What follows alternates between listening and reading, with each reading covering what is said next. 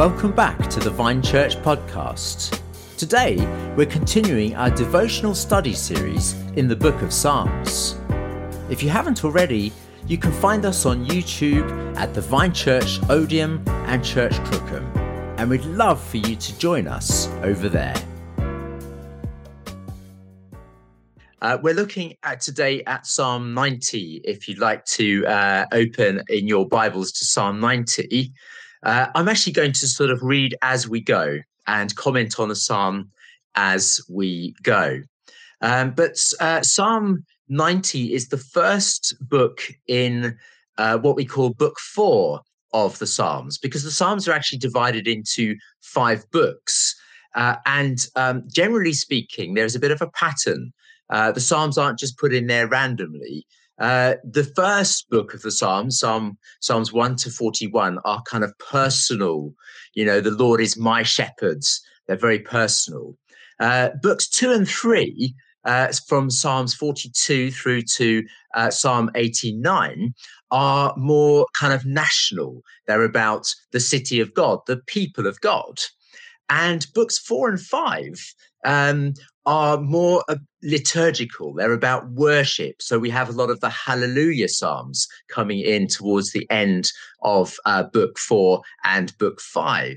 Now, Psalm 90 is the first psalm in Book 4. And most of the psalms in Book 4 are described as orphan psalms, poor psalms, because they have no obvious author, no parent.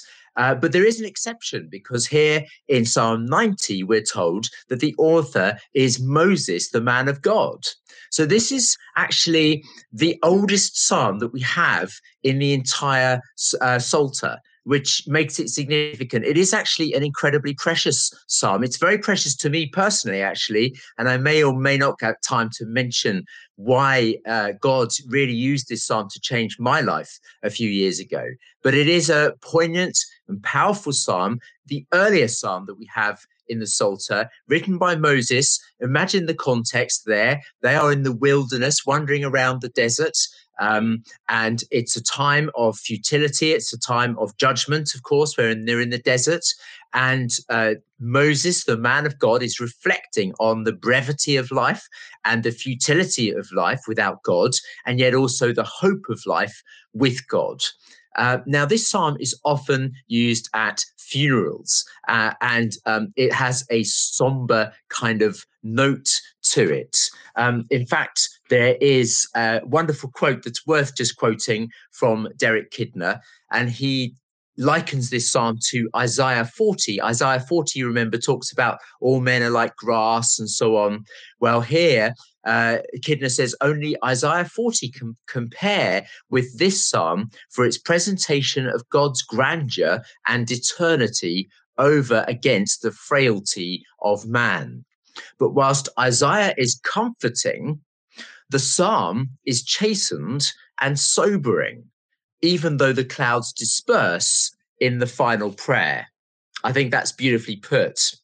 And this psalm actually inspired a hymn, Our God, O God, Our Help in Ages Past, by Isaac Watts. And it's actually a hymn that is used often at funerals.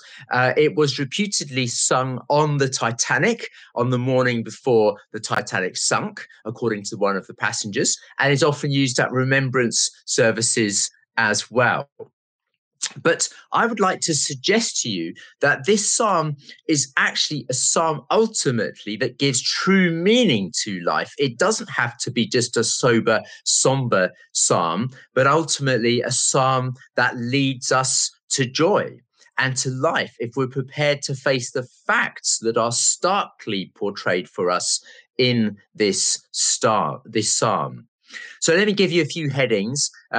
Firstly, in verses 1 to 2, and these are my headings, God is timeless. We see that God is timeless. In verses sort of 3 to 6, we read that man is temporary. And then in verses 7 to 11, we read that God is terrifying. And then finally, in verses 12 to 17, we read that life is transformed if we get hold of the truths of this psalm and turn it to prayer. And so this psalm actually finishes with a very profound statement about the value of work. So if you're about to go into the office this morning, then hold on to the very end, because it just talks about the value of our work before God if faith is involved in our work. And so let's go through it. Verses 1 to 2, God is timeless. So we see there, O Lord, you have been our dwelling place through all generations. Before the mountains were born, or you brought forth the earth and the world, from everlasting to everlasting, you are God. And so, as that Isaac Watts hymn puts it, O God, our help in ages past, our hope for years to come, our shelter from the stormy blast, and our eternal home.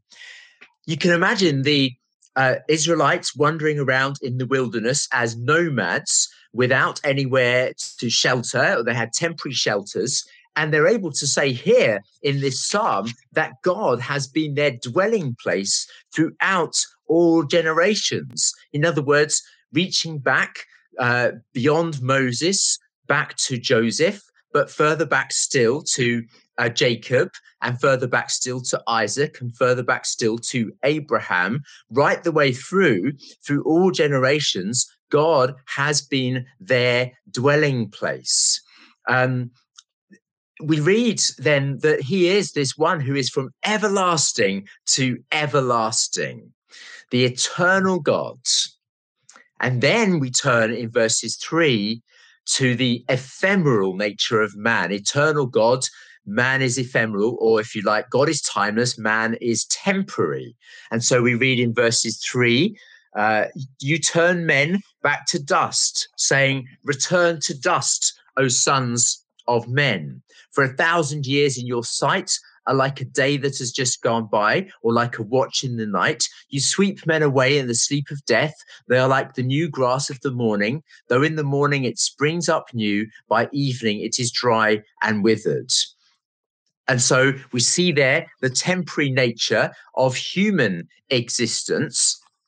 And this is a sobering insight that we get. We get a series of devastating images in these verses. We read of man coming from dust, going back to the dust. Remember, Moses wrote this psalm. And so Moses, who also wrote Genesis 1 to 3, which talks about God being timeless and from everlasting to everlasting, in the beginning, God. There's already been that kind of reference. Now in verse 3, there is this reference to man coming from the dust. But going back to the dust, we read now, Moses says in this psalm in verse 3, we're destined to return to the dust. And then there's this picture of like a watch in the night, just one watch in the night. Imagine by the campfire in the desert, a watch. That's the life of a man, one watch in the night. Or like a flash flood in verse 5, it talks about sweeping man away. And that's a picture of imagine in a wadi that the flood suddenly comes and rushes through the valley and then just sort of dissipates, whimpers away. And rather than with a bang, with a whimper, the world ends, as T.S. Eliot put it. And so we see this kind of just temporary nature of man. Again, another picture of us like being one big sleep.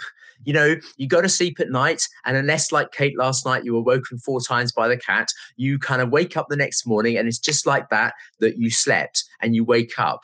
Little do we know that over those 8 hours, a nurse did a full shift. But from your perspective, it was just you went to sleep and you woke up. That's how quickly it went. And so it is in life that's how quickly life just goes, just like that, like a sleep in the night, or like grass that in the morning springs up in the desert, full of life, full of promise, full of freshness. But actually, by the end of the day, it's burnt and it's withered and it's fading. And life is frustrating. So life begins with full of promise, full of potential, but it ends up being a life of futility and frustration and brevity as well, like the grass that promises so much but ends up delivering so little. And so our life is like that. Now, in verses 7 to 11, we get the reason why life is like this. And it wasn't ever supposed to be like this. But there is a reason. And remember, again, Moses is writing this. Moses, who tells us in Genesis 1-3 about the original sin of man, which led to the death of man and the futility of life. And so that's what the psalmist here says in verses 7-11. We are consumed by your anger and terrified by your indignation.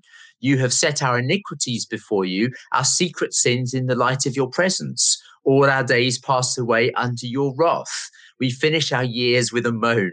The length of our days is 70 years or 80 if we have the strength, yet their span is but trouble and sorrow, for they quickly pass and we fly away. Who knows the power of your anger? For your wrath is as great as the fear that is due to you. And so we see here that the reason why life is futile and brief is because of the sin of man and the anger, the wrath of God. God is pouring out his wrath on man because of his sin. Originally, of course, in the garden, God said, if you eat this, you shall surely die.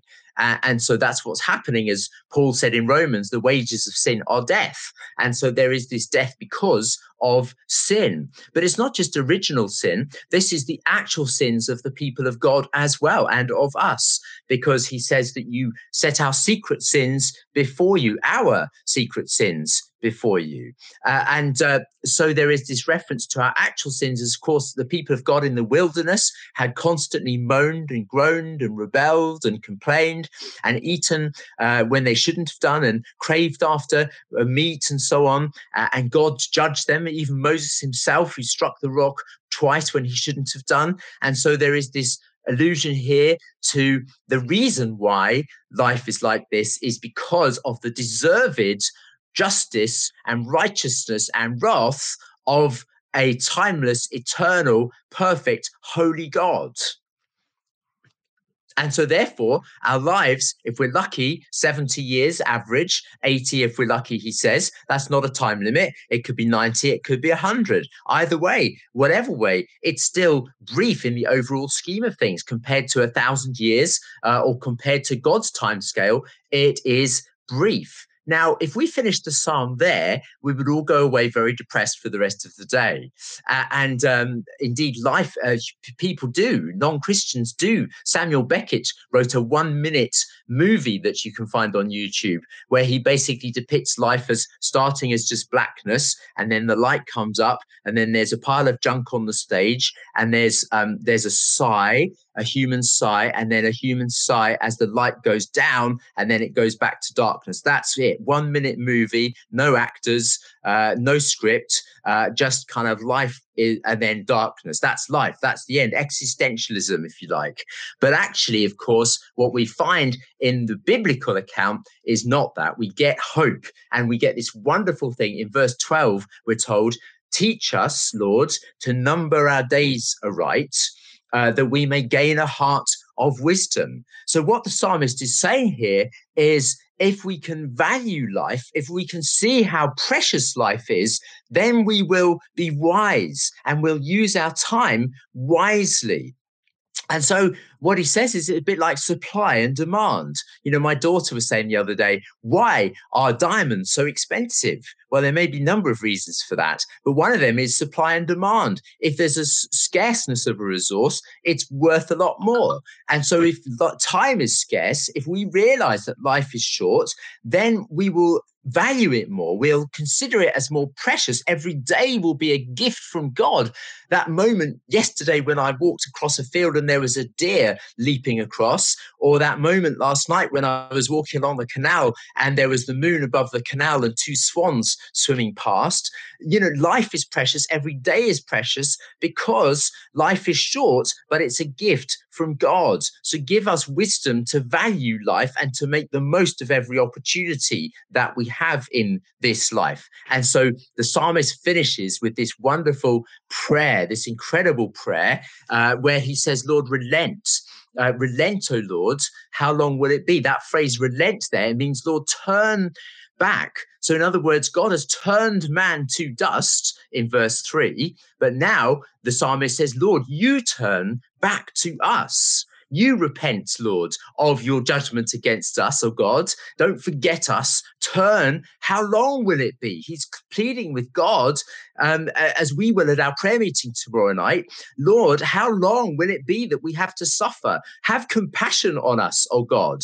We should do that. We should ask God. We should say, Lord, turn back to us. Turn back to us and have compassion on your servants. Satisfy us in the morning with your unfailing love. This image here of a morning that is now full of promise, not a morning where the grass looks promising but then fades away, but now a morning where there is unfailing love, that we may sing for joy and be glad all our days. He finishes with this note of there can be joy, there can be singing rather than sighing. So we can sing and rejoice and be glad and be full of joy because we know God, and faith transforms a futile life into a worthwhile life. It takes ashes and turns them to beauty. Beauty for ashes. Make us glad for as many days as you have afflicted us, for as many years as we have seen trouble. May your deeds be shown to your servants, your splendor to their children. So he cries out to God that God would make it up to us, that God would ultimately give us more back than we have lost. And that's the grace of God we see in the New Testament, that we get far more back than we lost in the fall. We get the grace of God. And this awesome verse at the end, may the favor of the Lord our God rest upon us. And that word favor is also the word beauty. May the beauty of the Lord our God rest upon us. The beauty of God. With God, we have his beauty resting upon us, beauty for ashes, and therefore establish the work of our hands for us. Yes, establish the work of our hands. In other words, he finishes by saying, Lord, may my work, the work of my hands, what I do with my hands today, have a legacy that will last forever, that isn't futile, that isn't worthless. But as Paul says in 1 Corinthians 15, your labor is not in vain. As we work for God, as we follow a vocation for God, our labor is not in vain. He can establish the work of our hands, that it can be meaningful and worthwhile, that God can transform emptiness into fullness of joy for those who have faith in him. And so let us pray. Lord, I do ask you that we would live in the light of this psalm, that we would value the days we have, that we'd see each day as a gift and as precious, that it would give gratitude to us, Lord, that we would be aware, because life is precious, because every morning your love is unfailing towards us, your Hesed covenant love is unfailing, that therefore we can be grateful and we can give ourselves to the work of serving you, the work of our hands, which will be worthwhile because it's in your hands. And so, Lord, I pray for us today that we would all know that grace upon us, that beauty of God upon our lives, that would transform a dreary day in November in lockdown, transform it into a day of light and life. We ask in Jesus' name. Amen. Amen.